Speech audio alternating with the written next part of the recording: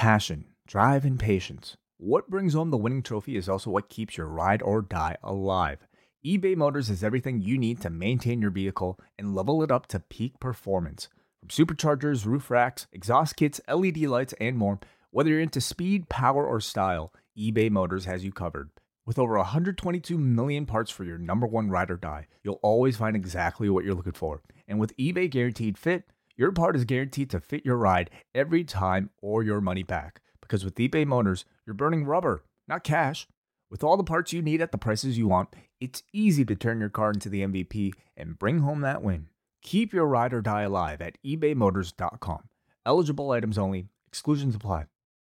When it's time to begin, it's on the Rewind Around with John Pollock and Waiting. The 18 that makes sense of these things we see in the ring every week on TV. It's Rewind Around for Monday night. Download a Tuesday morning from the Post Wrestling site. It's Rewind Around for Monday night on USA Now on the John and Wai Take the Mic. Hello, everybody. It's John Pollock and Waiting. Welcome to Rewind a Raw as All In Week begins. The road to Wembley Stadium. Hello, Wai. Hey, John. How you doing? I'm doing great. I'm glad to be back. Glad to be speaking with you. Yeah. I mean, you didn't exactly take any time off. You were still, plenty present throughout the site, through broadcasts, but you did have a few evenings off. So are you? It was very pleasant. It was very pleasant. It was very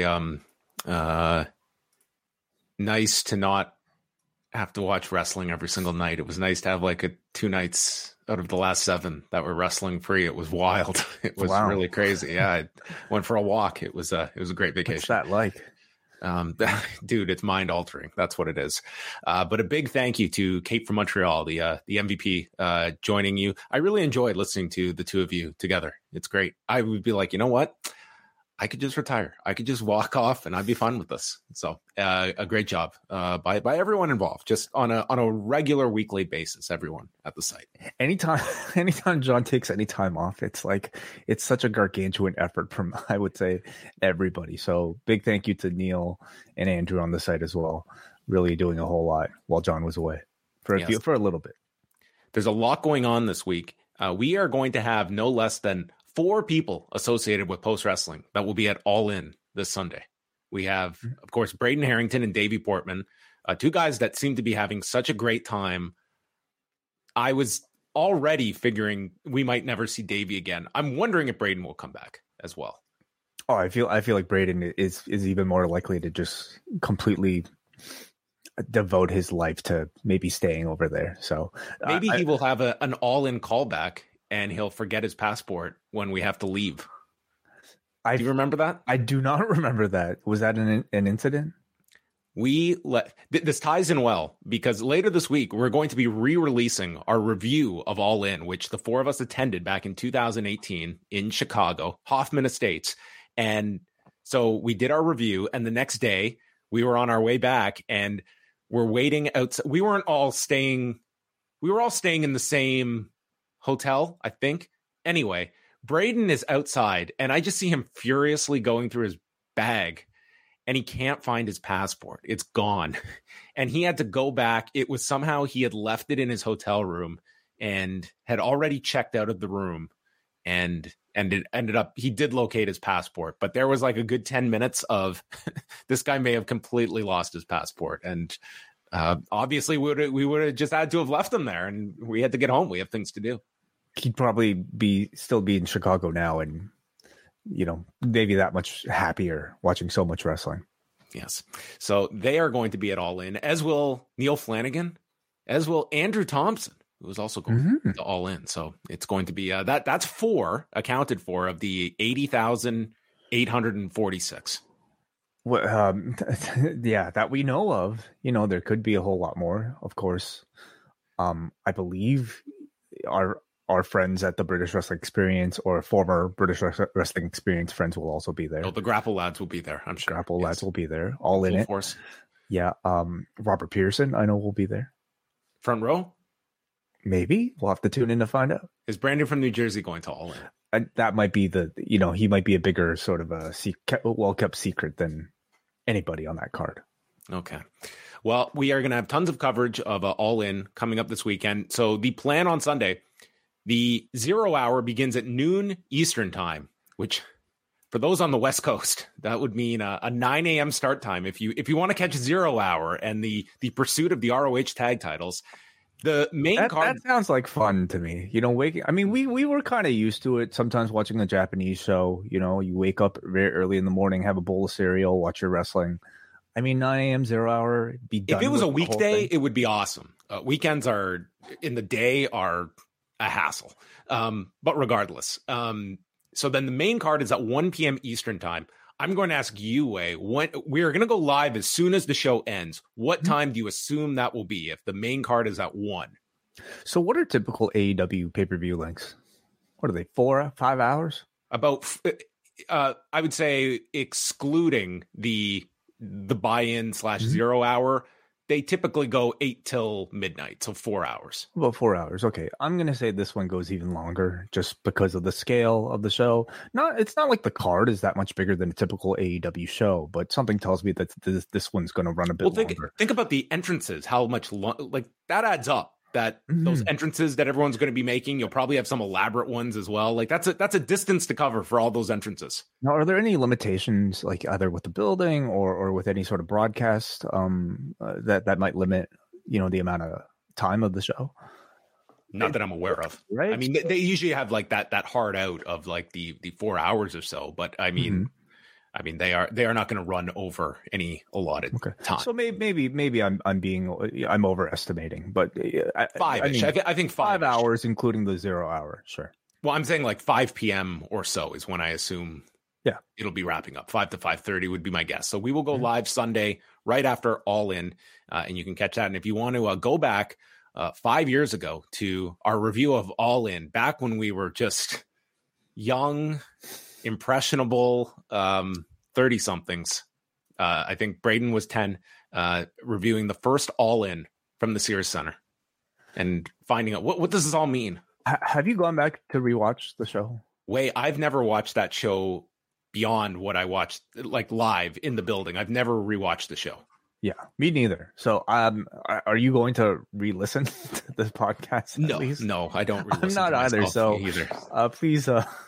please, like, if we say anything really stupid from our selves from 5 years ago, please have some forgiveness for us. Yes. Remember, this is not a rewind away. We are not reviewing it in the moment, going back. So, when canceled wrestlers come up, we are speaking about them 5 years ago.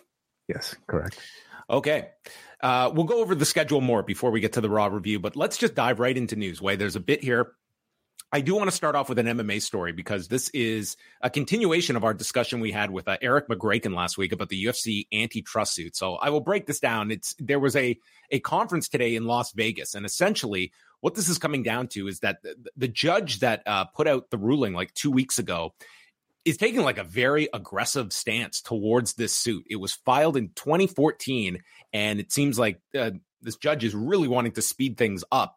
And so the judge here wants to fast track the Kung Lee suit, which is against the UFC, with the hope of a trial beginning as early as next March and would be held over 4 to 5 weeks. The key to all this happening is that the UFC has the right to appeal. And that comes down to and it's expected the UFC will appeal this week. And then it comes down to the Ninth Circuit Court that will either accept this appeal or reject it. If they reject this appeal, then it sounds like this trial could start by next March. They've also ruled that there will be, we have the 2 antitrust lawsuits. So basically the Kung Lee suit covers everyone up until a period in 2017, like June 30th of 2017. So all fighters that competed between 2000 and 2017, they are covered in that suit. And then a separate suit was filed on behalf of Cajun Johnson that covers the fighters from that period onward. At one point, they were talking about merging the cases together, but they are going to be tried separately. And another aspect that came out of today, and by the way, a lot of these notes come from Paul Gift, who you can follow at MMA Analytics. There's also, commentary from John Nash on this, but the entire record of the case is going to be unsealed, except for personal information. So this phase of discovery is only going to provide even more information in the weeks and months to come. But the focus now is on this Ninth Circuit Court and what happens when the UFC appeals, and then how the Ninth Circuit, who have about 90 days to decide if they allow or reject the appeal process from the UFC. And if we go to trial, does that speed up the aggressiveness towards a settlement? And if so, like, how are you viewing this if this is Endeavor that is sort of in this position for an antitrust lawsuit that is in the midst of closing this merger between the WWE and UFC? And does this open up the WWE to look under the hood of their business practices, many of whom would look at them as even more restrictive than the UFC? Conversely, going to trial could also lead to people looking at the WWE if a precedent is set. It's a very big story to watch. And I mean, this has been just a case that has been going on for nearly 9 years. And it just seems over this past month, it is now sped up. And you have this Judge Boulware, Richard Boulware, who is pretty much like his ruling that he came down with recently that we went over in the interview last week. Like, it was very aggressive towards like the UFC's business practices and being very critical of it. So, I mean, the fighters, like this has been a win for them over these last couple of weeks. And it looks like I don't know if this will ever make it to trial, if a settlement is ultimately the final course of action, but it's going to be very, very newsworthy regardless, whatever the outcome of this is. But it looks like things are ramping up after many years of just slowly plotting and moving along.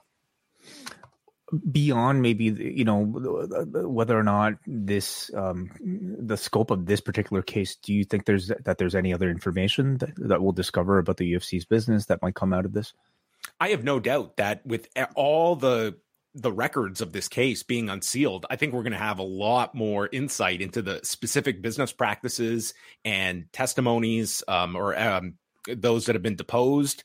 I mean, just already from the discovery, we've been able to see like the percentages of revenue that have been paid to fighters, specific instances of, Lorenzo Fertitta tweeting or texting Dana White about just, sucking the oxygen out of these fuckers that he referred to Bellator as. I mean, it's just, it gives a lot more sunlight towards the sort of underbelly of these businesses and the practices and means of which they have gone. And it comes down to the argument, again, that it is not illegal to operate a monopoly. The illegality is the means by which you achieve that, whether it be a monopoly or monopsony in the industry. So to have that status is not illegal. But if they can prove that you were so destructive to your competition to get this status, that is what's at the heart of the matter. The sequel to Monopoly, Monopsony. That's it. Not as big of a Christmas seller, Monopsony, that all the kids are playing.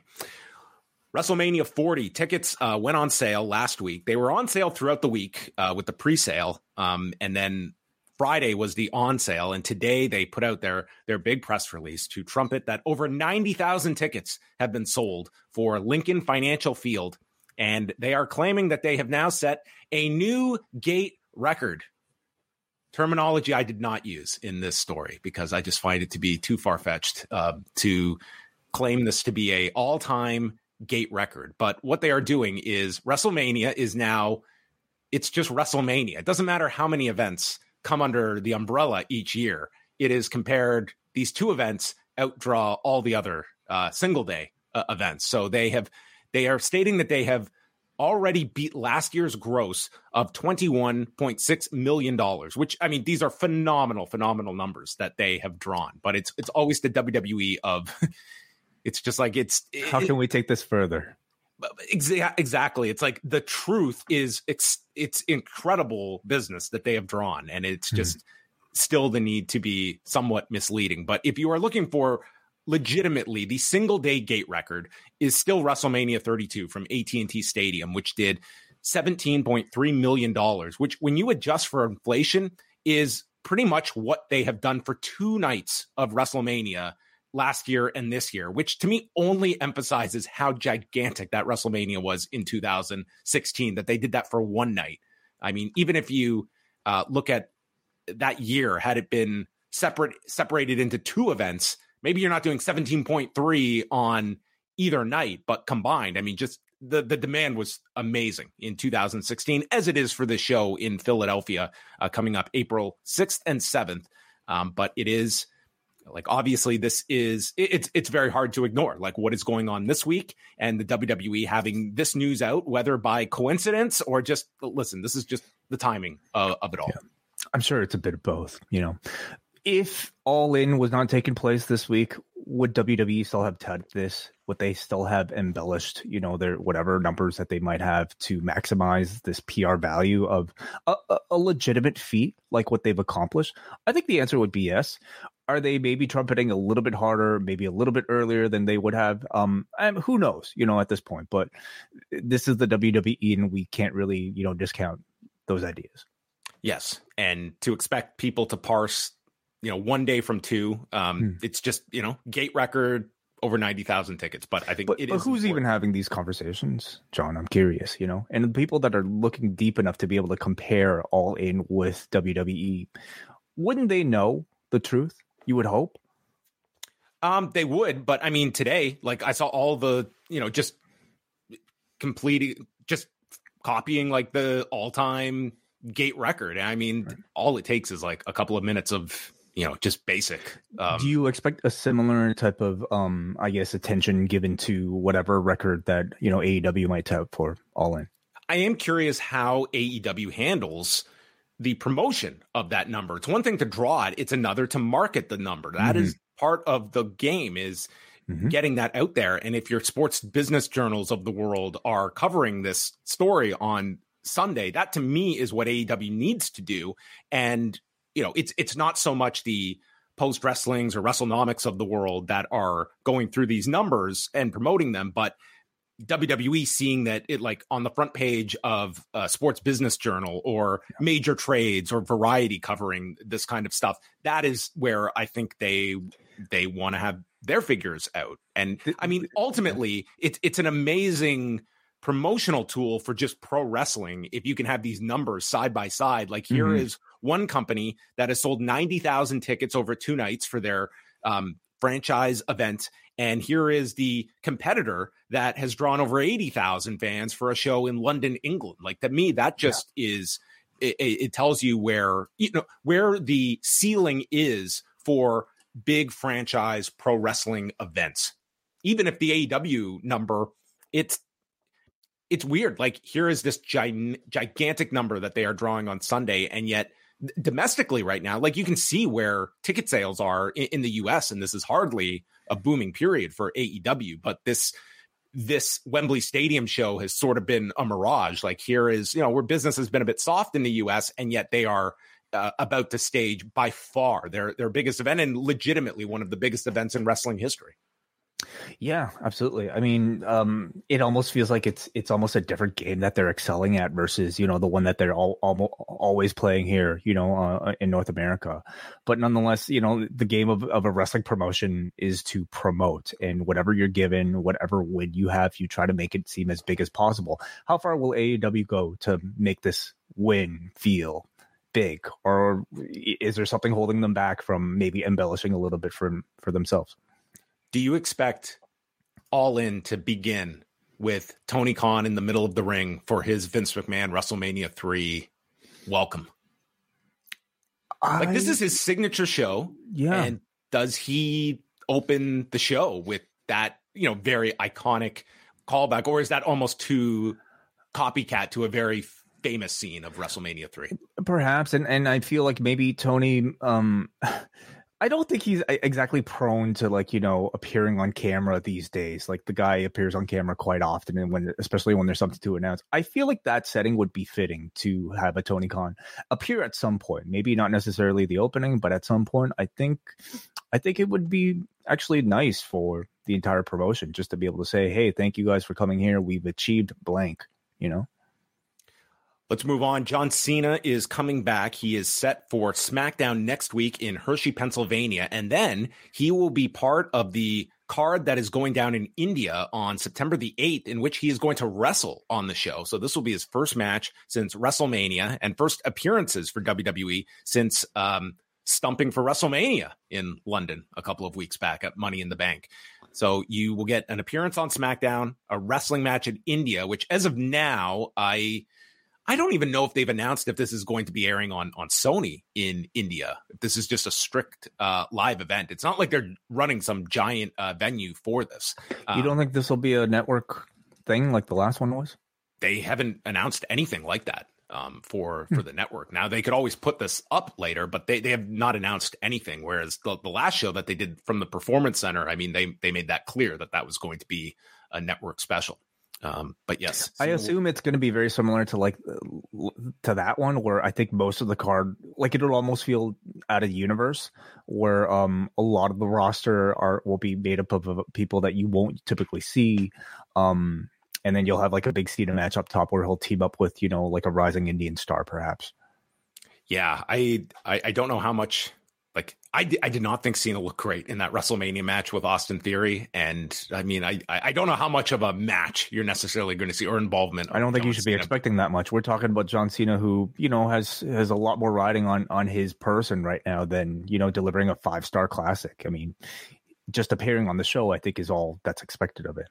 Well, is it expected? Are you surprised at all that during this strike that John Cena is appearing on the show here? A little bit. I mean, obviously, like this is not in any conflict with his obligations under SAG, but it's I not. do know it's frowned upon, like for actors to really engage in any sort of. I think it's a bit of a bad look. Like Brian Gord said as much about why he would not expect Dwayne Johnson to be showing up in WWE during this strike. It's a bad look. Like WWE is not bound by the restrictions, but regardless, I mean, this is not really in the spirit of what this strike represents. And, John Cena has been very careful about that stuff as well, but regardless, he is showing up on this and perhaps this will be a non-story. It's just, he's a WWE guy. He's showing up on WWE, but I was a little surprised by it. A little bit, but he I guess the strike wasn't happening by the time the Money in the Bank occurred. So no. I guess that wasn't, he was shooting a movie from what I understand, even in London. You won't get any sort of promotion for whatever project that he's, currently working on. He does have a movie coming out in October, as well. That, I mean, which would constitute work if you're there to promote, so. Yeah. And he is not able to do like promotion for that movie. So that's the John Cena news. As we mentioned with All In, the latest WrestleTix figure is they are up to 80,846. That was as of Saturday. Are you expecting a big, by big, I mean like what is the ceiling you feel in this last week? Do you expect a big lead up in the days before Wembley? I don't know what to expect when it comes to this AEW audience. Who could have foreseen this, right? And for me to make any sort of prediction about a walk-up number, I'm almost so hesitant to make any sort of guess, because this company always over exceeds projections. What is a typical? Like I believe like I heard something around like 4,000 or 5,000 for like one of those Wembley shows in the past, or SummerSlam had a walk above that, but that's high. Like 5,000, that was high for SummerSlam. But this is going to be, I think there's going to be a ton of buzz this week for the show. I can only imagine that that's going to be that much more in London itself. It's hard to estimate what the final number could be, but and as well how hard they hit the promotion in and around London this week in the lead up to the show, and get a lot of their stars all over the place. Like how dedicated is that promotional arm for an event of this level and the connections they have in the British market? Yeah, and at some point, like I think you would have to look at this particular card that they've set up, and you have to ask, like, is this the type of card that'll generate a lot of walk-up interest, a lot of late last week interest? And I don't know how I would assess it. Personally speaking, I don't think it's the type of card that would like if they put an Ospreay versus Omega, and I hate to even beat that dead horse at this point, I do feel like you might, garner at least a little bit of interest from people feeling like, hey, everybody's talking about this possibly being the best match of all time. I might go and check this out. I don't know if this card necessarily has that type of hook, but then again, maybe it's not that type of interest that, a casual fan is even looking for. Maybe it gets hook when Jungle Boy tries to retire the title on Wednesday. $5,000. Or I would 5,000 expect some people. big angle on Wednesday, sort of your final push towards the show on Saturday. I don't know if you have anything in your back pocket that's going to be, I mean, outside of, a outside star showing up, like you're talking like a Goldberg level. I don't know. Williams. Okay. Yeah. The entire take original lineup of Oasis. What if they got Elton John to do a remix of Sunday Afternoon's All Right for Fighting live? Is that out of the question?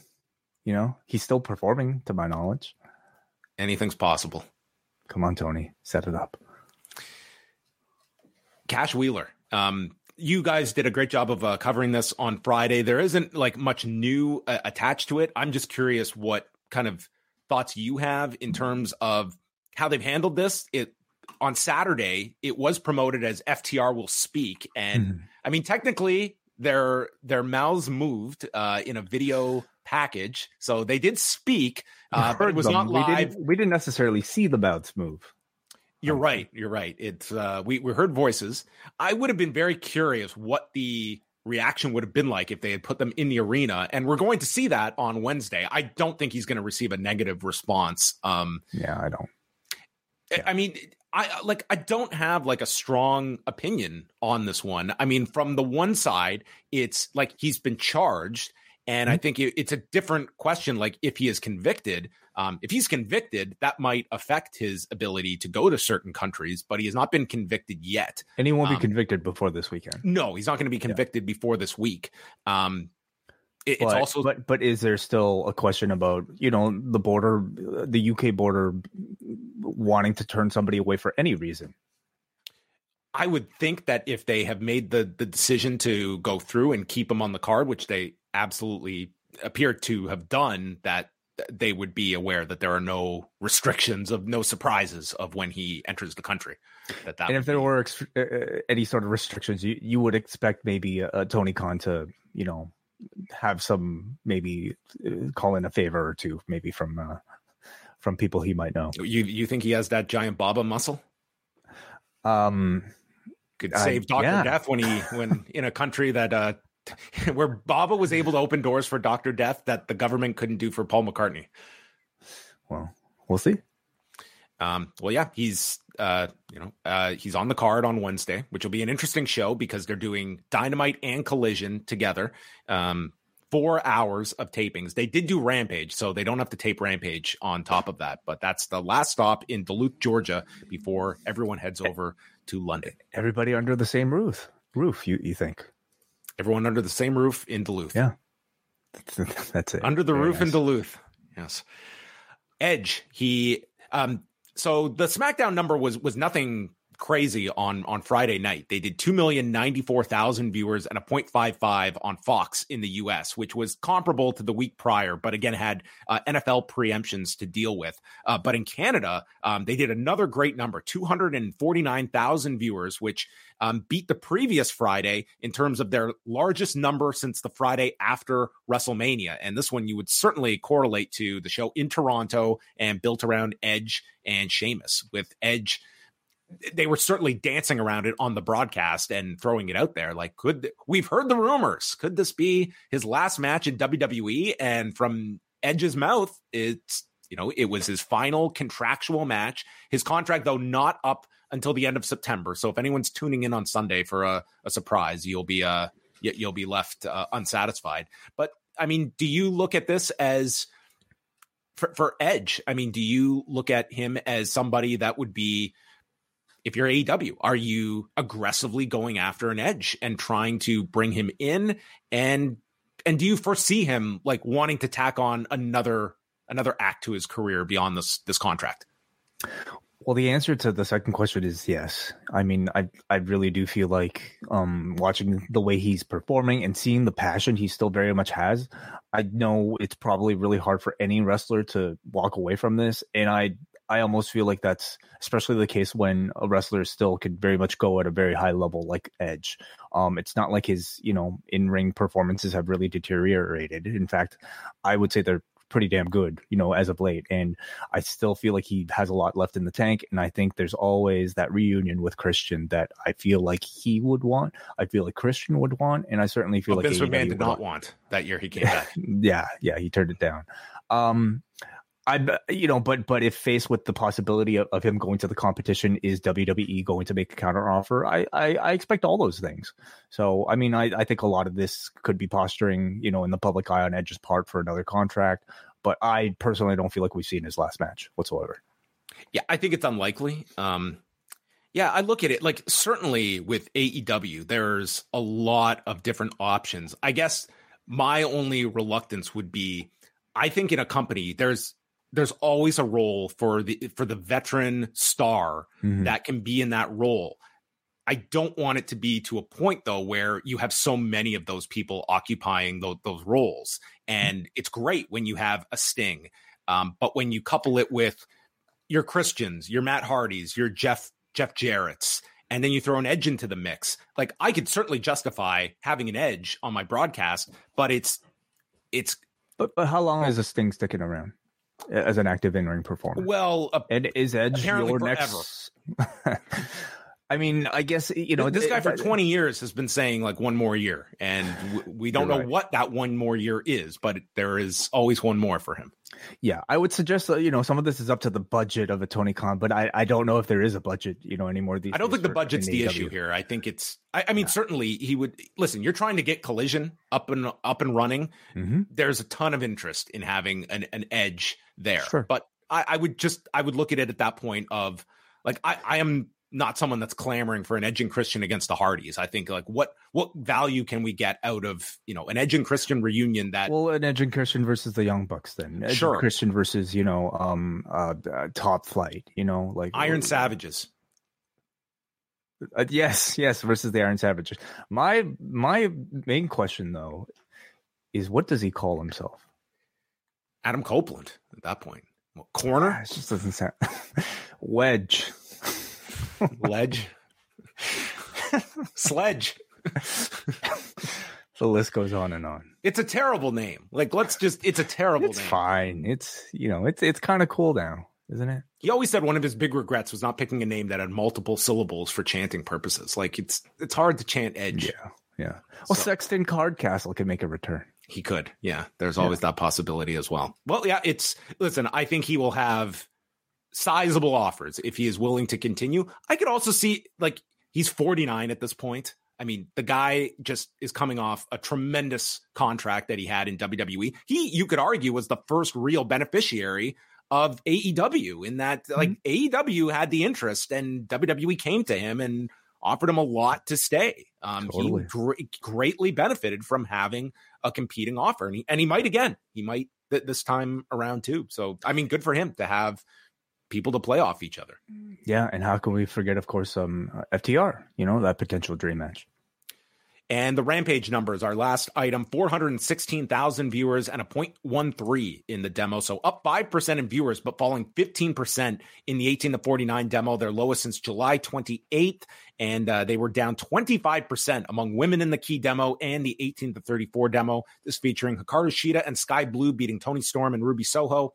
And a phenomenal television match between Commander and Rey Fenix. If you did go out of your way to check out Rampage, which those are the kinds of matches that I think work the best for Rampage. Ones that maybe are not going to fit elsewhere, but it's the buzz that came out of the Nashville tapings last week, and they tore it up. It was a great match. It's the type of match where you watch it and you almost wish it was on Dynamite so that they would have a bigger platform. But still, it's like that's exactly the type of thing. That and the parking lot brawl. I mean, those are the last two times I went back and watched something on a Rampage, and I felt very, very satisfied with the decision. So yeah, like they're giving you some really good stuff on those shows. And a programming note for Post Wrestling for the next couple of weeks. Up next will be hosted by John Ceno and B Detroit, and they will be going live each Wednesday at 11 a.m. Eastern as Braden and Davey are on their lengthy trip around the world. So tune into them beginning this Wednesday to recap Heatwave. What up next? What up next with Ceno and B Detroit. So check out all of that on Thursday. Way and I are going to have this week's Rewind Away, going back to January of 2008 and reviewing the Royal Rumble from Madison Square Garden, featuring a big surprise return by John Cena as the mystery Spoilers. entrant. Well, after 15 years, I think it's you're allowed to spoil it. So John Cena's surprise, Randy Orton against Jeff Hardy, and Edge against Rey Mysterio at Madison Square Garden. Ric Flair versus MVP. Does Ric Flair's career end at the Royal Rumble? Tune in on Thursday to find out. In the opening match of the pay-per-view. Very possible. Very possible. And then on Friday night, we've got Rewind to SmackDown. Saturday, Collision Course with Kate from Montreal and John Cena. And then, yes, Sunday, for everybody, we will be live on the YouTube channel whenever All In ends. 5 p.m., 6 p.m., 10 p.m., we will be live to recap all of the action from Wembley Stadium. And then we can, and then it's on the road to All Out. We get right back on the car and somehow drive over the ocean to Chicago. So looking forward to that. Also, the latest edition of Postmarks with Bruce and David coming out this Saturday as well. And the Wellness Policy on Tuesday. Tomorrow, you're right. Thank you, John. 3 p.m. Eastern Time. It'll be an open topic discussion between me, Neil, and Jordan. Of course, we invite everybody to call in. YouTube.com/PostWrestling, 3 p.m. Eastern Time. We will talk about anything and everything. Except CM Punk.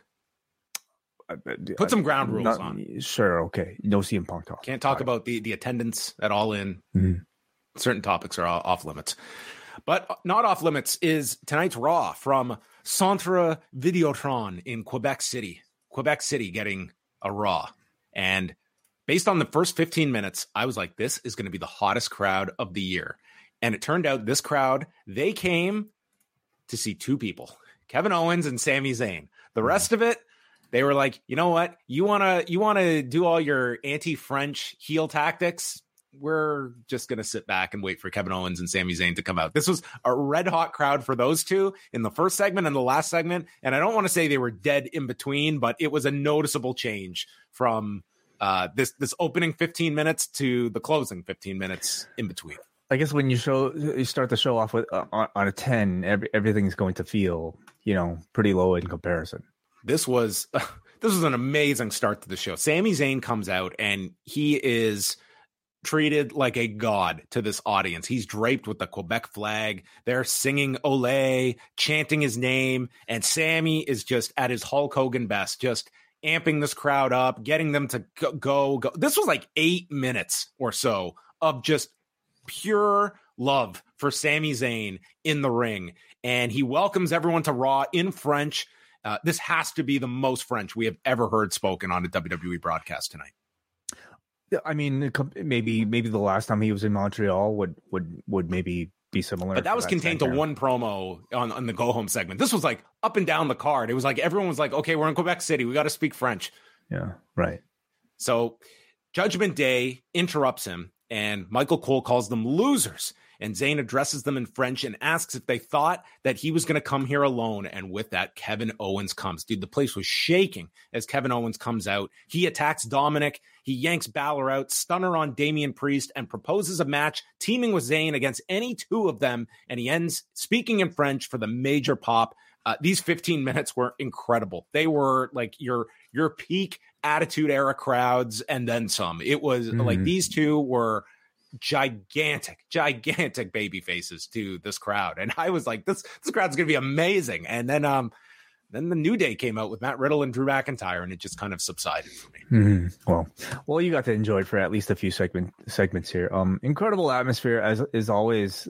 It tends to be the case when you have, a beloved Canadian in Montreal or Quebec City here. But in this case, you're talking about, Quebec City getting this version of Sami Zayn, main event level Sami Zayn, post WrestleMania main event level Sami Zayn and Kevin Owens for the first time. And they reacted huge for both of these guys. Obviously, it takes, us back, and I'm sure it took Sami back to what it felt like on Elimination Chamber weekend.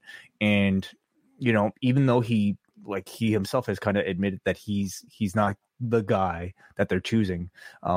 He still feels like very much the guy who should be the guy, at least to these people tonight. So I hope that he and Kevin Owens were both able to enjoy this feeling that much more, without having to the pressure of, I guess, main eventing a pay-per-view that weekend. Geographically, he was the guy tonight. Yeah. Mm-hmm.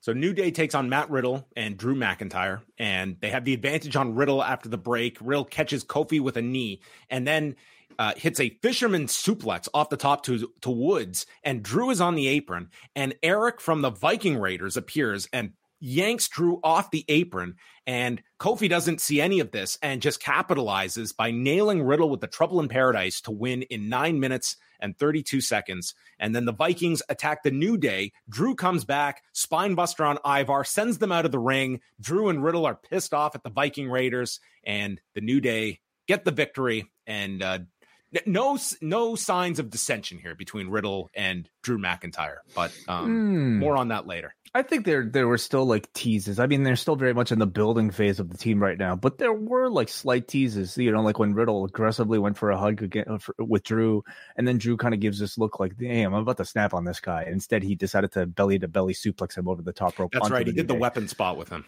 Yeah. So they are like keeping that very subtly there, or maybe not so subtly in the background for you to think that this guy could snap on Riddle any second. But I think they're building this team really well. I mean, they were the baby faces in this match against the New Day, who this was maybe about as much, of a heel New Day as you would get, not necessarily being bad guys, but just kind of people there to heat up Riddle and Drew here. And I thought they all did a pretty good job with what they were given. The New Day, I guess, gets to keep their status as like, the tag team to beat, I suppose. While Riddle and Drew seem like they're still on the ascent as well as a team that everybody wants to see together. Jackie Redmond interviews Finn Balor and JD McDonough and asks if JD has led to tension among the New Day members and calls Balor his brother. And he feels that he's making the Judgment Day stronger. And Ripley and Dominic show up and tell Balor they need to talk about this match with Owens and Zayn tonight. And they say only Judgment Day members allowed, as JD stands there like a goof and is left alone. He did give like a pretty I don't even know exactly what you would call this look, but it was like a nice, like ambiguous facial expression to lead you to think that this guy might be, puppeting the strings here with Finn Balor and everything. So I continue to really enjoy this JD McDonough introduction. Yeah, he also looks to be bouncing at a local pub. This outfit. What, the black T-shirt? You mean the man all bun? Of it. Yeah, the ponytail and he looks like he's working at a bar. There's a Shayna Baszler video. You are what you do, not what you say you'll do. And they had these cool graphics of her delivering strikes, and then we'd see the outline of someone's skull crushing. Isn't this like what they used to use for like UFC Unleashed or something? One of those shows on Spike. Maybe like Human Weapon. Do you remember that show? No. This felt like a Mortal Kombat fatality. A little bit, yes. Yeah. It was a cool effect that they had here. They showed like highlights of her removing Ronda Rousey from WWE, and she's not here to be a hero, but set it all on fire. And the only hope is for you to survive. Let the world burn. Mm-hmm. Yeah.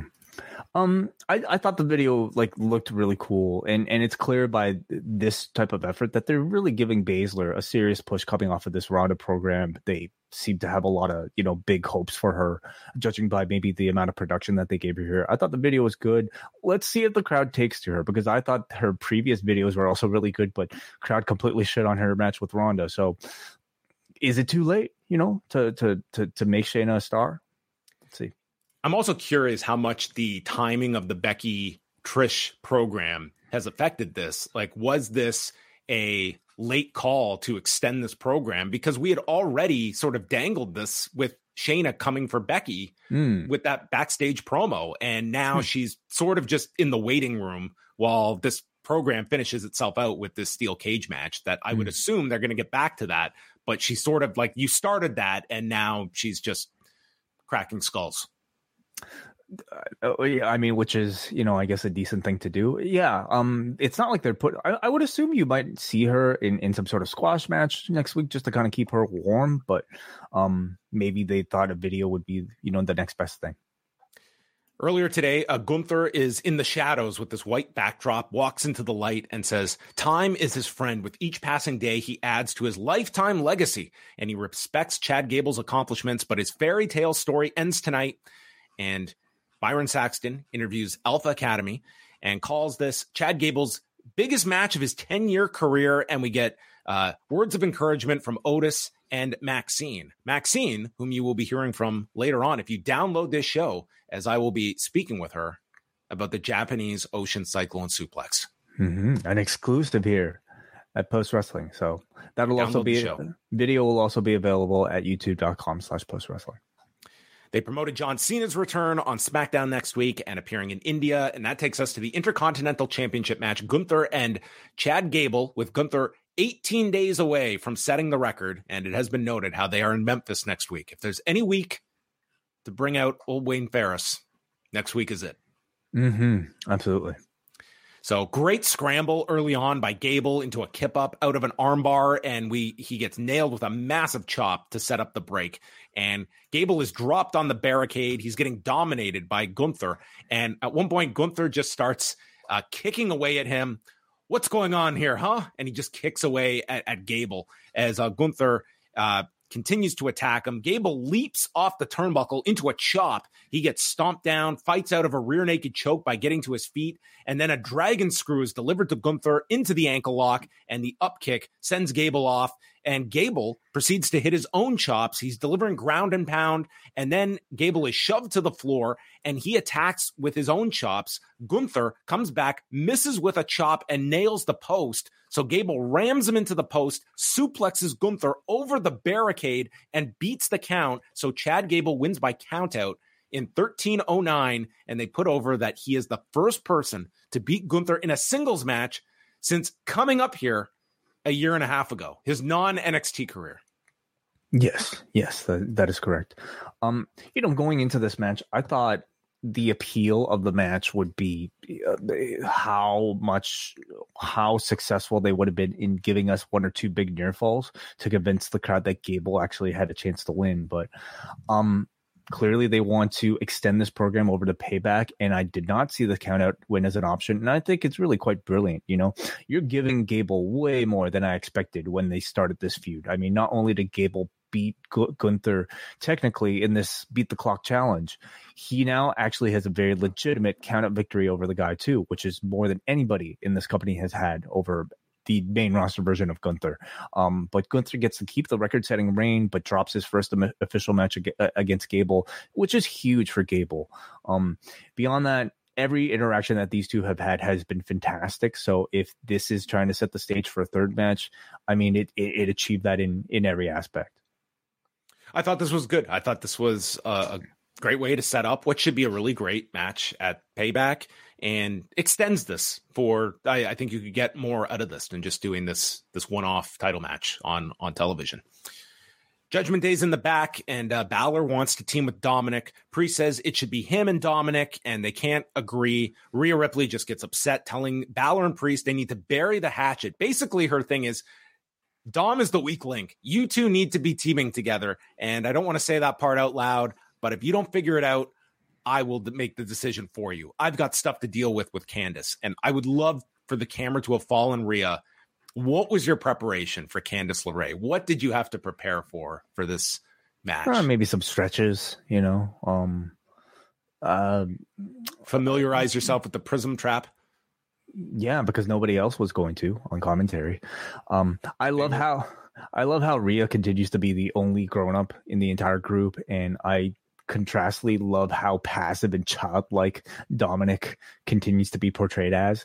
He's like, I don't know what to do in this situation. What do you think, mommy? She's the legit mommy, yeah. Yes, she is. Imperium's in the back. Gunther's furious that he got counted out. He storms off. Kaiser says he's going to make this right and asks Vinci, what are you going to do? And he said nothing. So maybe that's the answer. I'm not going to do anything. You're facing the guy next week. They continue to tease, not necessarily dissension within the group, but just like both Kaiser being the fall guy for Gunther, and then now I guess it's Vinci being the fall guy for Kaiser. Like it's so, but I just don't know if they're ever going really anywhere with Vinci, especially. Kaiser at least is getting a good deal of development, but I don't exactly know if there's an end game here for Vinci, or if it's just him getting berated constantly in these segments. Maybe Vinci will join the Alpha Academy when Maxxine leaves Alpha Academy for Kaiser. A trade. Okay. Yes. Then he can be Sure. Da Vinci. Da Vinci, like DA. Yeah, I'm just trying to come up with things. I don't like the long-term prospects for Vinci. Hmm. Him being the background guy in Imperium is probably his best bet. For now, yeah. Saxton is with Cody Rhodes. He refers to JD as a Funko Pop because of his big head and small body. And Cody's not happy doing a backstage interview. He takes the microphone and walks out to the arena with Saxton and asks the crowd in French, "What do you want to talk about?" He then decides to say hello to Wade Barrett and Michael Cole, who have been together for a few weeks now on Raw. And I think Cody only realized tonight that, hey, that's Wade. Right. He says Judgment Day has the numbers advantage, but if there's one place where the numbers don't matter, it's down the road from where Kevin Owens and Sami Zayn grew up, and asks the fans, will you be in their corner tonight? Cody says, I'll be watching closely, and we're all going to watch Judgment Day rise and Judgment Day fall. And if you wanted to tell me to give me a Cody Rhodes promo about absolutely nothing, this was it. He had nothing to say. It was just, here are 3 minutes. I mean, I wouldn't say it was entirely nothing. You know, like he really did set the stage, I think, for his presence in the main event by saying that, hey, I also hate the Judgment. He did confirm I am physically in this building with this. He promo. did that. He said, I also hate the Judgment Day, and I have not forgotten about what they did to me, and I will be watching the main event. Yeah, Balor sat on him. You don't want anybody sitting on you, do you? No, probably not. But I also don't need to see them fight at a pay-per-view over this public, infraction. Then we had the greatest segment ever. Shinsuke Nakamura, a taped video packages with subtitles. We marvel at this every time it happens.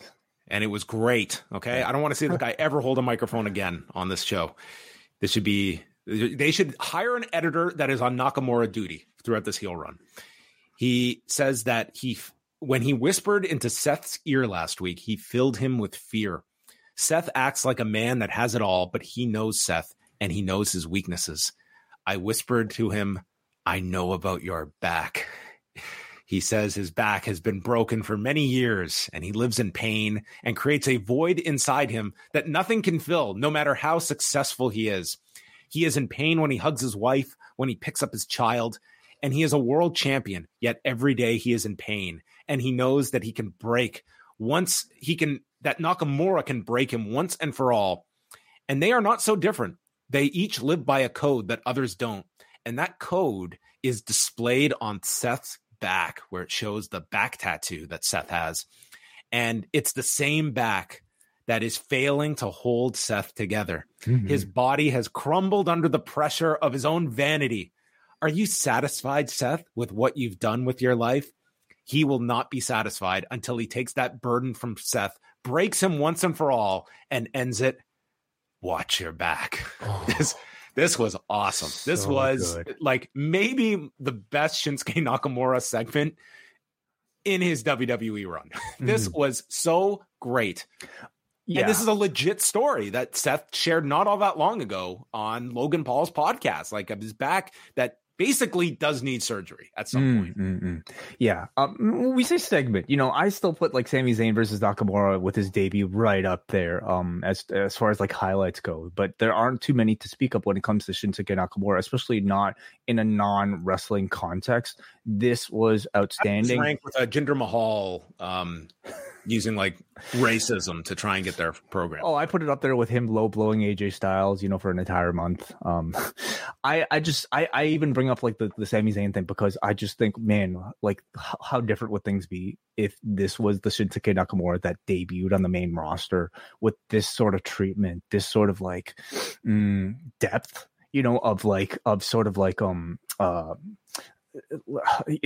motive behind his attacks rather than just randomly low blowing AJ Styles for whatever reason. I mean they've really figured it out. Like I feel like we kind of play this dance all the time when it comes to people like like an Io Sky week after week figuring out, well, how does she they're coming with different ways to try to make her feel like a presence on the show when you could just do this, let them speak, do subtitles. Hopefully most of us watching have the ability to read, what as people talk at the same time.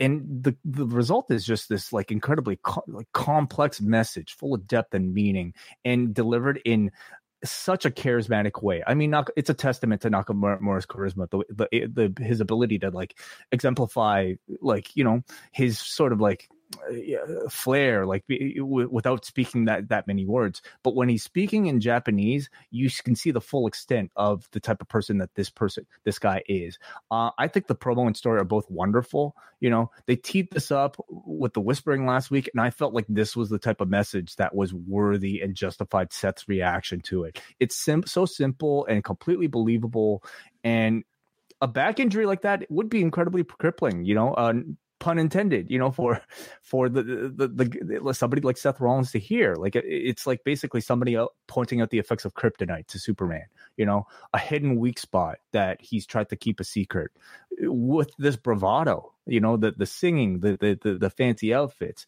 I think it's so good for not just Nakamura, but I think it's great for Seth Rollins too. Like the stuff about the tattoo being in kanji in Japanese, it's of the Bushido code. So, you know, the fact that Nakamura was able to come up with a line that's something to the effect of like, you know, how ironic it is that what's tattooed on your back is the same thing that's preventing you from living it, because your back is so fucked up. I kind of screwed that up, but ending it with "watch your back," I just thought this was absolutely wonderful. Yeah, I mean, who would have thought that the chilling words into his ear would have been, "I caught up on Impulsive with Logan Paul and got to your episode." That's where heels get all the scoops. So a great segment. I thought this was honestly like, other than that opening 15 minutes, I thought this was the best thing on Raw. Rhea Ripley against Candice Michelle. This was nothing. Candice LeRae. We didn't see a return here from. Who did I say? Candice Michelle. Oh, that would have been quite the return in Quebec City. Candice LeRae. Rhea's shoulder goes into the buckle. Indy then pulls Dominic off the apron, and then the Riptide is countered with a DDT. Cabrata by Candice nearly overshoots her, and then a wheelbarrow gets blocked, and she applies the Prism Trap in a minute 21 that Michael Cole's never seen before, and states it's a new wrinkle in her game. And there's this pause. It's been a long time since we've seen that. Yeah, apparently. So anyway, yeah, like 2-3 weeks. I mean, not. It's not like this is even like an NXT. Graves calls it every time, and clearly, like, it tells you how much attention Michael Cole's been paying to Raw. So that was it. Rhea destroyed her, and then Raquel Rodriguez comes out on a crutch, but then attacks her with the crutch, reveals that she is cleared, and Adam Pearce has already made the match for Payback. You know who the UFC needs? The UFC needs Adam Pearce, because here they are. They've just done a whole season of Ultimate Fighter. They cannot put this Michael Chandler, Conor McGregor fight together. Like, you have the whole USADA thing. Dude, Adam Pearce would have got that fight done. You don't even have to alert the champion. It's just the challenger comes to the authority. He makes the match. There's no bargaining power. This is a great non-unionized shop that they run. And the champion is just told on television, you've got the pay-per-view title defense against me. And maybe this antitrust lawsuit could have been solved with the match. That is where the plaintiffs could have really gone for treble damages on a pole. Yes. Mm-hmm. Tommaso Ciampa. Just to kind of speak on this Raquel Rhea thing. I mean, Montreal was not a crowd for Raquel.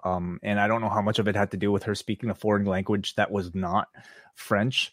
But the crowd was really not, it was pretty cold for Raquel. And I think you're going to I found the crowd, they weren't that crazy about anyone outside of Zayn and Kevin Owens speaking French. It was almost like, okay, we know the game of like, you're trying to pander to us and we know you're not up. They were hot for Cody, I would say. I didn't sense they were all that crazy. Okay, they were hotter for Cody than they certainly were for Raquel. They were definitely hotter for Cody than Raquel Rodriguez. Yes. I just feel like you're going to run into this with Ripley and a lot of the other members of the roster who aren't Becky or maybe, Trish, I guess, when you're talking about Raw stars.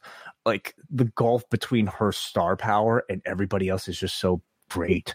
And they've given Raquel at least a storyline. They've given her airtime, but man, the star power is still very low compared to somebody like Rhea.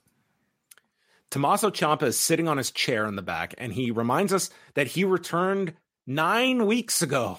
It's like, really? 9 weeks? Nothing for back? 9 weeks. I do not believe you. And he wants the same shot that Chad Gable got for the Intercontinental title, brings up how he lost to Shinsuke Nakamura, but he was so close, and now look at Nakamura. So he's going to take a do-it-yourself mentality, and he is here to take over again. Ooh, very nice. Very nice. So it's like, I've got nothing going for me, so I'm going to turn the clock back to when things were going much better for me with another guy who's fallen off the face of the earth. Please remember the other version of me and not the one you've seen for the past 9 weeks, really for the past 3 years. Can't believe he's been back for 9 weeks. Yeah. I think, he's needed a little bit of a reset here. He was really running in circles with like the, Bronson Reed and even Shinsuke Nakamura for a time. So it's nice that, he's clear of all of that and giving us a little bit of a hint of a DIY reunion. The Miz comes out. The crowd starts chanting for Maurice. And, dude, Miz was so fast on his feet and just says, she's from Montreal. She'd never come to Quebec City. This was totally just off the cuff. And he was so quick-witted here and instantly turn the crowd. Like, what a real clever line to have that I'm sure he wasn't even. How could he possibly have expected to get Maurice chants during this is it that crazy to expect? Like your wife that's not on television. Like, I don't know. To me, that would be a stretch. I don't know if that would be top of mind in terms of going into the segment, expecting that as a logical call out. Right. He addresses LA Knight and talks about how he retained the title against John Cena in the main event of WrestleMania, even with The Rock being involved, and that 20 years from now, The Miz will be remembered while LA Knight is a flash in the pan, the hoobastank of WWE. Ouch. Is there, do they not have any other songs? No. They thought of, but someone said, you know what? There's no reason for you to have any more songs than you already have. And he handpicked his opponent that is bigger and stronger than anyone LA Knight has ever faced. His opponent is Akira Tozawa, who is a wrestler that has been under contract for years. Yes, he has. And good for him. Former ninja. Well, he's had a lot of roles, but good. You know what? At this point, good for him. He's held down a job. He's made a successful living here in America. That's right. Miz says that Akira Tozawa held the 24/7 title for 5,000 times. And the 24/7 title, it's a lot like LA Knight. It's a watered down throwback to the Attitude Era. And very Tozawa nice. Very nice. Yeah.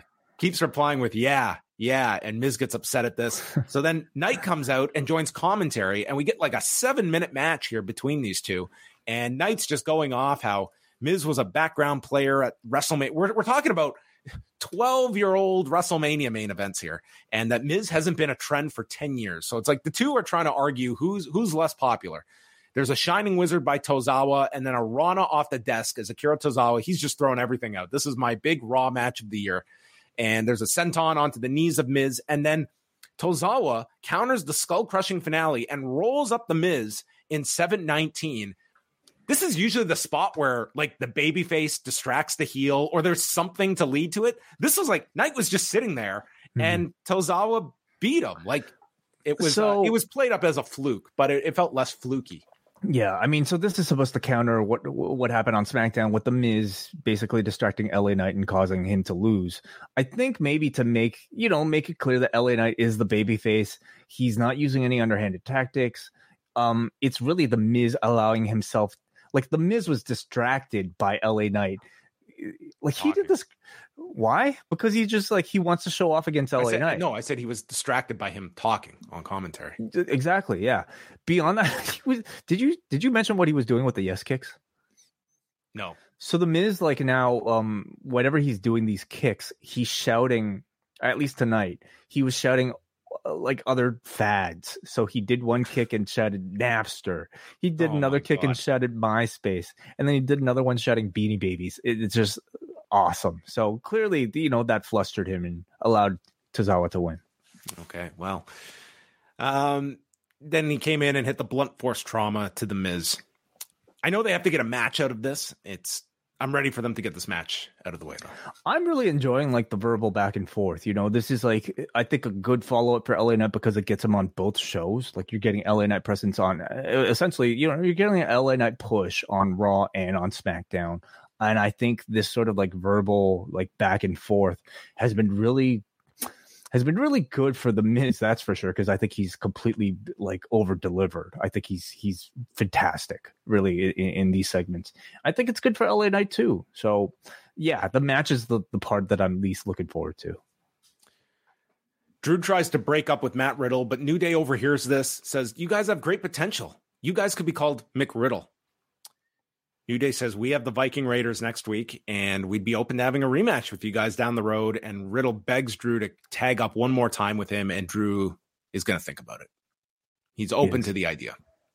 Yeah, they're going to make us wait for, like, they're going to make us work for this union between the two, and then they're going to give it to us, and at some point we're just going to keep waiting and waiting and waiting until one of these two snaps, and it very likely will be Drew McIntyre. I mean, I think this has revitalized Riddle. You know, I think he's at this point a pretty, I hate to say it, but like a bit of a one-trick pony, in that he's certainly the most lovable when you're pairing with him with another serious wrestler. It was a formula that worked with Pete Dunne. It certainly worked to a great extent with Randy Orton, and now here you have Drew McIntyre playing that role.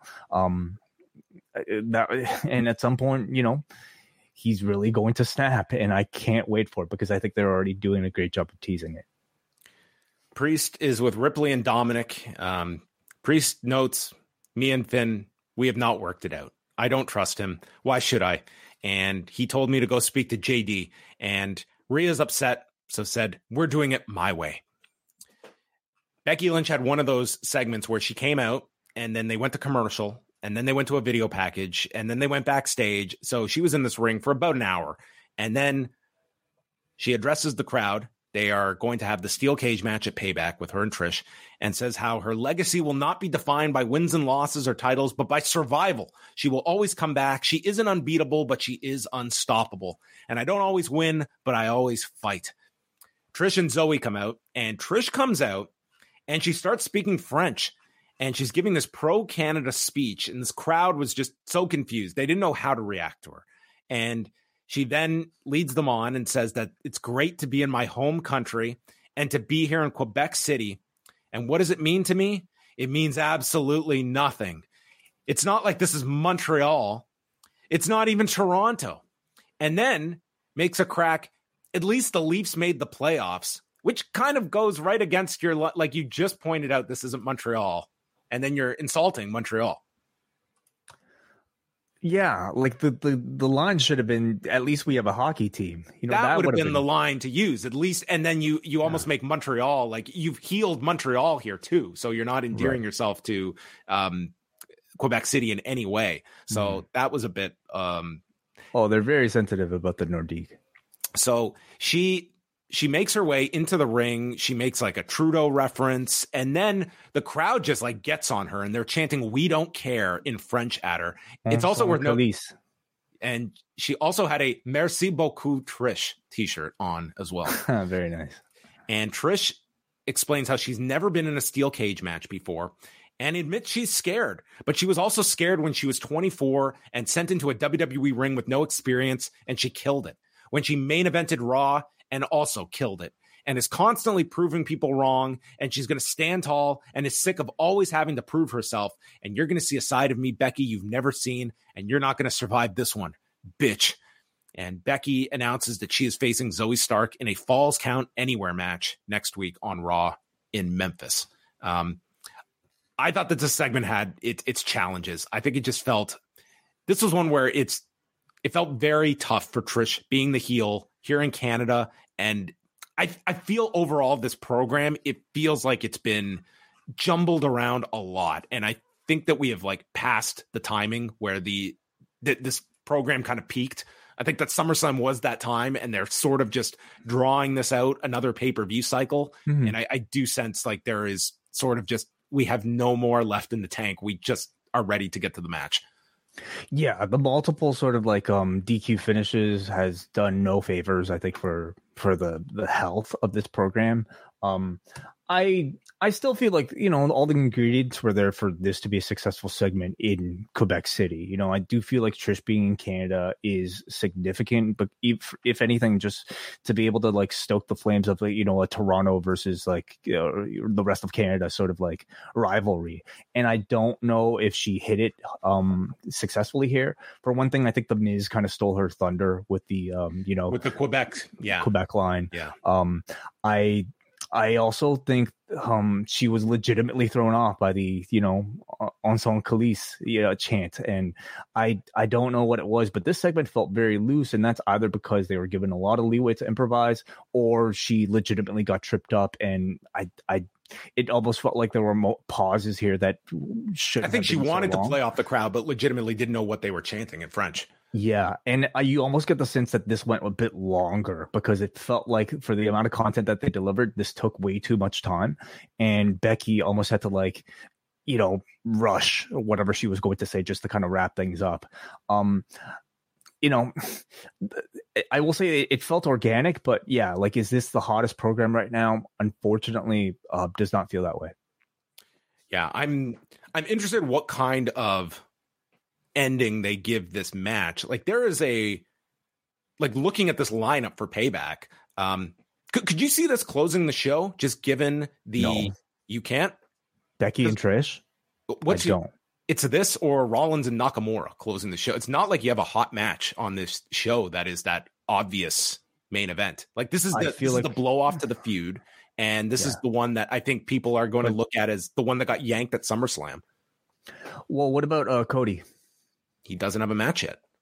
Don't you think he would? With who? Balor? Like, that's not closing the show. Yeah. Like, hard to say. Bloodline match yet. I mean, if a Bloodline match ends up on the show, but again, what's that Bloodline match? Yeah. I mean, I feel like Nakamura versus Rollins would be bigger and probably like more of a surefire like closer than what this would be. Maybe. I don't know. Byron is with Chelsea Green and Piper Niven, and Green has got them authorized as champion, and Niven just orders her to the ring. So this is like Chelsea Green is like under duress here as a tag team champion. They beat Katana Chance and Caden Carter in 1:36 after Niven just took over, threw Carter out of the ring, and hit a running cross body onto Chance in 1:36. So they won the non-title match against the only other team that exists. Oh man, yeah, that was a little disappointing. I mean, it's too bad that they weren't really given any time to show anything here. You had a nice little move from Chance and Carter, but I mean, part of this is to also like establish the power level of a Piper Niven and the fact that she can just basically win single-handedly herself, and they at least did that. But you got to make this division feel relevant, and you do that by building up challengers. And I thought Chance and Carter were like the only other team in this department that you could have justifiably built to be the next champions, and they just kind of squashed them. This is the match where we could have had two locals as in totally. The role of just Niven and Green, or pair anybody together. Tegan Knox and Friend. Yes. Yeah. There's a Kurt Angle documentary that's coming out September 2nd on Peacock. And Jackie Redmond interviews Seth Rollins, and he gets very serious here that he was caught off guard and doesn't like to talk about his back injury publicly. Like, Seth, how do you think this got out? How do you think he figured this out? You think Nakamura's got like your x-rays? And he's got 2 fractures in his lumbar spine. He's been living with it for 4 years, and he doesn't know how long he can do this at this level. It's not going to heal itself, and that's part of the gig. And says, if Nakamura wants to bring his family and livelihood into it, well, he better be prepared to face me man to man. And Nakamura isn't even here tonight. He's off in some studio somewhere, typing in his answers. And I'm not a hard guy to find, and I'll be in the center of the ring next week waiting for you. So this guy's going to fly all the way to Memphis on the hope that Nakamura shows up next week. So he could be waiting. I think the serious tone of the story it's forced Rollins to get serious, and it actually, again, reframes maybe some of those outlandish clothes, the singing, the fake laughing as almost a form of like distraction so he could hide his injury from the world. And I like this. I like it whenever when Rollins can present sort of like that weird sort of like, I don't know, jokery type of side while also getting serious when he needs to. I think this was a great setup tonight. You've got the instant story for the match. Like everything is working towards the back, like to the point that I feel you could get a second pay-per-view out of this program. Like it's the next one's Fastlane. Like it's a small show. I think you could do some kind of finish that does lead to a second match. I actually think Nakamura could win, and I wouldn't hate the idea at all. And I didn't think I'd be saying that. To the back. Right on the spine. And I did not think I'd be saying that even a week ago. That's how strong I thought the video was today, and that's how strong I think the story is for this match. Very good for like a out of left field program, and to try and heat up Nakamura. I think they did about as good a job as you could hope for tonight. Oh yeah. So next week it's Chad Gable against Ludwig Kaiser and the Falls Count Anywhere match between Becky Lynch and Zoe Stark. And remains to be seen if Honky Tonk Man makes it to Memphis. Man lives in Phoenix, but I mean, he could make it to Memphis, couldn't he? Kevin Owens and Sami Zayn against Finn Balor and Damian Priest. This one only goes 2.5 minutes. Owens and Zayn are cheered wildly. Owens goes for the stunner, but is blocked, and Balor hits a sling blade, and JD McDonough appears, throws the briefcase to Balor, but it's intercepted by Owens, who uses the briefcase right in front of the ref. So the DQ is called, and Damian Priest is pissed off at JD. Zayn then nails McDonough, and the Judgment Day are beating down Owens and Zayn when Cody arrives with his $150 weightlifting belt and clears the ring, and we get an impromptu 6-man tag. I thought they were just going to cut the feed with 18 minutes left in the show, and we were just going to go to black. Someday we might see that. So Kevin Owens, Zayn, and Rhodes against Balor, Priest, and Dominic Mysterio. This match, okay, this match went 14 minutes. For the first 10, it was just Kevin Owens being beaten and beaten and beaten and beaten. Then he'd hit a punch and they'd cheer, and then he'd be beaten and beaten and beaten. Dude, this guy just sold and sold and sold and sold and sold. It was just nothing. Well, I would suggest I don't know how much he could really pull off, given, you know, like what I don't sense is a completely healed rib injury at this point. That said, the guy was doing Logan Paul interviews him. We'll find out how bad this rib injury is. That's it. The guy was doing swantons. He was doing like cannonballs off the apron, you know, in the segment prior to this. So, he could do something, and clearly was cleared. But I mean, selling, I'm sure, was, you know, about as much as he could believably pull off, and I'm sure it felt very real at times for him. As much as the selling like just went on forever, my favorite spot of this match, Owens hits a super kick to Balor, and Balor knocks into Cody, who falls down off the apron. I'm like, okay, fine enough. Dude, Cody's down on the floor for like 3 minutes selling this, like where he got knocked in, and he's just off the apron from this. You don't know how he fell. Into him like it was a ref bump. Well, you don't know how his ankle landed, okay? You know, you don't know if he hit his head on, a really hard part of the floor. This was red shoes here, Cody Rhodes. So Zayn gets the tag, and for all this, when Owens finally makes the tag, you would have thought the roof would have come off this place, and it was just like, okay, Zayn's in, and Zayn hits a tornado. They were loud. They were plenty loud, John. I think you're downplaying it. Well, they were definitely into Owens and Zayn a lot in this, but I just thought after like literally 10 minutes, I thought this was going to be like a Rock and Roll Express hot tag. So Priest is, Zayn is hit by Rhea Ripley after Balor distracts the ref. There's a South of Heaven. Owens makes the save. Zayn gets his knees up on Dom's frog splash, and the big tag is made to Cody. He's in. Disaster kick, double Cody cutter on Dom and Priest. And then Cody Rhodes hits the crossroads onto Balor. Balor's not legal, so he hits it onto Dominic, staggers into the corner, tags Zayn for the haluva kick, and Owens is in, stunner, and pins Dom in 14:23. And man, they put the home provincial heroes over. Crowd was happy. They went off the air, and the crowd's probably going to come back next time. They really blew their opportunity here in Quebec City. And Zayn gets on the mic. Better luck next time, and thanks the audience in French as they go off the air. And Judgment Day continues to implode with another loss. Yeah. I mean, really, really great go home sort of like ending here.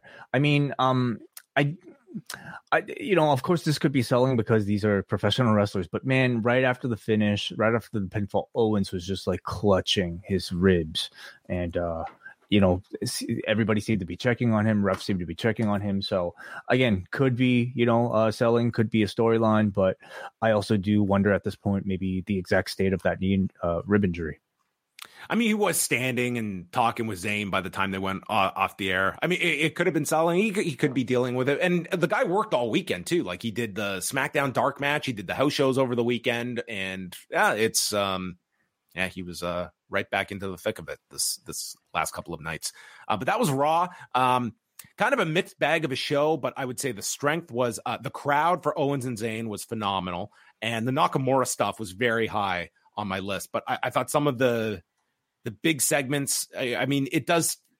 Some of the programs are just not clicking to me in the same way. The main one, like Becky and Trish, just feels as though I don't know. I didn't quite think that segment hit it out of the park.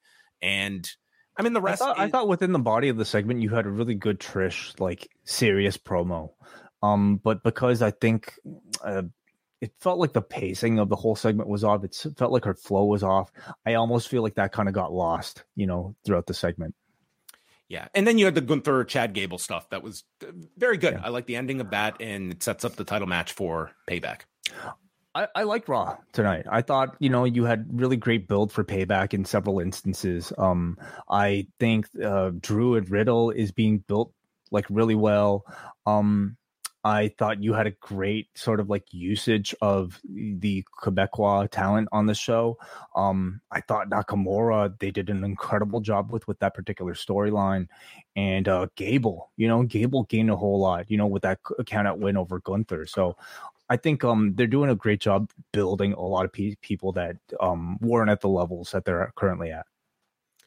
All right. If you want to throw in any super chats, you're welcome to do so. We'll get to your questions. We also have feedback on the forum, and then we will tee up Heatwave for Tuesday night. Let's go to forum.postwrestling.com. Okay, we will start off with Muggin, who writes in, Quebec City brought the atmosphere that Winnipeg didn't. They were hot from start to finish. Gable and Gunther ending in a countout would have been groan-inducing in the previous regime. The way it was handled here was so smart as it got Gable over, protected Gunther, and it left room for a rematch at Payback and the possibility of Gable playing spoiler in Gunther's attempt to break the IC title record. Main event was reliably very good with Owens and Zayn looking like superstars. The Nakamura vignette was very well done as it brought Rollins' back issues into focus and it added some much-needed stakes to the world title match. Agreed on their handling of that countout. Let's go to Luke Kale from Quebec, who was at the show tonight. My friend Jonathan got us some tickets for my birthday. He's the one who introduced me to you guys a decade ago, and we've been listening to you guys ever since. Well, happy birthday, Luke Happy Kale. birthday, Luke That's Kale. Awesome. He's also in the chat room, so happy birthday to you. It was awesome to finally get a live show in our own city. The crowd was full and felt pretty hot throughout, so I hope it came off that way on TV and that they'll come back. I thought the show was They did like they did over 10,500 people. I would certainly think that this would be, listen, the crowds have been tremendous in Quebec. I mean, they typically are very hot. I would certainly think like they would come back to this market for TV, especially like given how well this show drew tonight. I thought the show was structured really well around Sammy and Kevin as the obvious top stars in Quebec. There was plenty of gratuitous French, as you would expect. The heels knew how to use Montreal against us, which was funny. I love that Miz had a clever comeback for the Maurice chants. After the show went off the air, Sammy thanked the crowd, mentioned that with such a hot crowd, they were sure to return to Quebec. Kevin then spoke about his upbringing, thanked Dusty Rhodes, his family, his parents who were in the crowd tonight for supporting his career, and also shouted out some local promoters and wrestlers from Quebec City for helping him along the way. Awesome show. Hope it was a fun watch for you guys. Thanks for the review. All right. Thanks for the live you, feedback. All right. Tuesday night, Heat Wave on USA. We've got Carmelo Hayes against Wes Lee for the NXT Championship. Dominic Mysterio and Rhea Ripley taking on Dragon Lee and Lyra Valkyria, who had a segment on last week. Dude, Dragon Lee and Lyra Valkyria had the most awkward backstage interaction together. It was something to watch last Tuesday. I'm sure they'll have better chemistry in the ring than out. Nathan Frazier against Noam Dar for the Heritage Cup. Trick Williams against Ilya Dragunov. Baron Corbin against Von Wagner. And Ivy Nile against Ava in what will be Ava's first singles match on TV. All right. Well, a lot of pressure. Yes. We'll see how both of them. Dynamite on Wednesday night. I don't know if you have found the graphic for Dynamite. There might be 1,000 people featured on this poster for Wednesday night's show. This is the double taping in Collision. And for Dynamite on Wednesday, it is Kenny Omega and the Young Bucks against Juice Robinson and the Guns. Aussie Open against the Hardys for the ROH tag titles. Do you sense any chance of a title change? No. What do you expect the Hardys to do at the show on Sunday? Anything? Battle Royal. Yeah. Yeah. Yeah, perhaps. John Moxley against Rey Fenix. Swerve and AR Fox against Darby Allin and Nick Wayne. Ruby Soho against Sky Blue. The face-to-face between the Young Bucks and FTR. Renee will have interviews with MJF and Adam Cole. Jack Perry retiring the FTW title. And a contract signing between Chris Jericho and Will Ospreay. A lot of segments. Oh, you weren't kidding. Look at this. There might be a rule of how many faces you can fit onto one graphic, and at what point does it sort of just become overwhelming and nothing stands out? Well, it's really the type of it's a reference guide is what it is. You know, it's not necessarily a thumbnail. Mm-hmm. So there you have it. Fighter Fest. This one, Fighter Fest. All right. Yeah. Okay, that's going to wrap it up. We are back. Way and I, Wednesday night, will be live immediately after Dynamite, and then throughout the week. We actually have some super chats here that came then bring last them on. minute. All right, let's go to Slim Seaber, who sends $10. Thank you, Slim. He says, currently sitting in BC, sitting 20 kilometers from one of the major fires. Just wanted to thank you guys for your content to help distract, even if only for a couple of hours. Man, yeah, I'm really sorry to hear that. Very sorry to hear about that, and and especially for all the people in Hawaii. Man, I've just heard some just horrible stories from there, and just what has the cause and what people are going through. It's really terrible just to hear about that. And I mean, now you're hearing about the tropical storm that's hitting California as well. Just a ton of disasters that are going on throughout the continent. But thank you very much just for weighing in. We hope you are safe. Yeah. And yeah, our thoughts are with you, Slim Seaver, and people affected in BC. Let's go to Muggin, who sends a super chat to say, I bet the Creed boys make their return tomorrow. Yeah, I mean, they haven't really left, but maybe they will be unmasked on Tuesday. That's probable. That's coming sooner rather than later.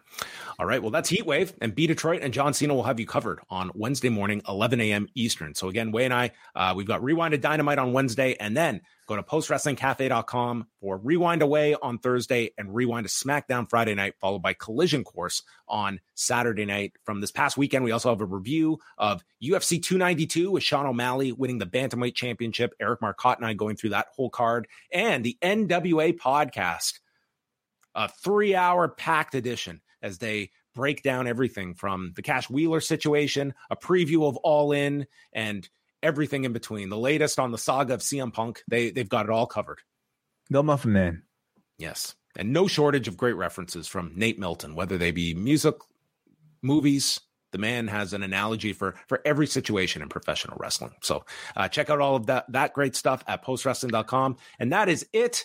And for those that have downloaded the show, here is Maxxine of WWE.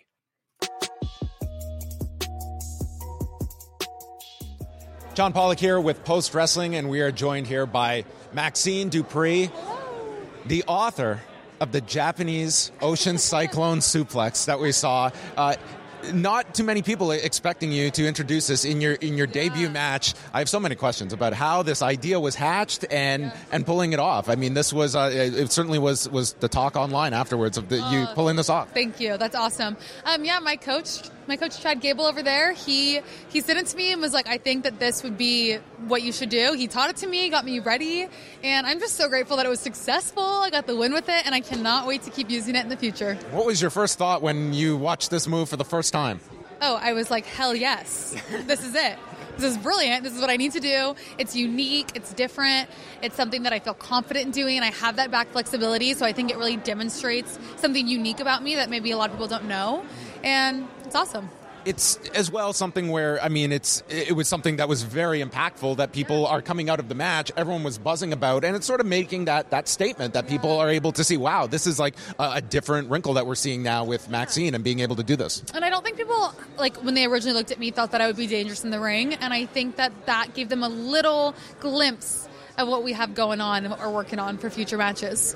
So tell me, you are in a unique position where you are literally having your first matches on national television. It's a huge pressure situation. Tell me just mentally how you're approaching that and realizing, like, I don't have like 100 matches at NXT or at live events, and you're doing this on national television. Yeah, it's crazy. It's really crazy. I just have to remember, like, this is what I was born to do. I love to perform, and sink or swim, like, I'm going to swim. I'm going to make mistakes, don't get me wrong. Like, I am learning, and I have so much growth ahead of me, and there's a lot of things that I have to fix and grow on, but truly it's like I'm just going to go out there and have fun, and I think that the people can feel that. How is your relationship when it comes to, like, kind of online reaction? Like, whether it's good or bad, is it something where it's like you want to see, you're a performer, you want to see what the reaction is, but sometimes that can also be very detrimental for performers. How do you balance that? You know, I try to take everything with a grain of salt, good and bad, because I think if you believe the hype, then you have to believe the negativity. And I think all of it is, you know, it's all hearsay, and it's just, if you take it all with a grain of salt, it's like better for your mental well-being for me. So I love to see the positive stuff, but I also when I see the negative stuff, I try to just keep scrolling and ignore it, because, you know, I wasn't put on this earth to read the negative comments. None of us are, but yeah, we are hit with them. When did sort of like WWE, professional wrestling, sort of become an idea for you? When did this sort of be, like, what was your introduction in deciding to go this route? Yeah, in high school, I was obsessed with Total Divas, and I was a competitive dancer, and then I went on to dance professionally, and, you know, I was always in the back of my mind. It was a show I was always rewatching. It was something that was on my, you know, my bucket list of life goals to do at some point, but I was just busy doing other things, and when the time came, I started applying for a tryout and got my tryout and made it here, and I'm so grateful that I did. When it came to the maximum male models idea, like, you could see that all of you were putting everything into this. What was sort of the way it was pitched to you guys, and what were sort of some aspects that you guys just tried to make your own and try and stand out with these characters? Yeah, I mean, I came into it late, obviously, because, you know, them three were working it and killing it, and then they brought me up into it, so I wasn't there for all the beginning conversations, but I was told, this is what you're doing, debuting tomorrow, and I was like, all right, let's get it, I'm ready. And, you know, I think when we did Making It Maximum on YouTube, that was something that was, you know, that we just kind of did to develop characters and really, like, just do our own thing. And that was something that was really fun. And it was really crucial, I think, to my growth on the character side of things and speaking and all of that. So that was a really cool experience that we got to do. And it's just been fun.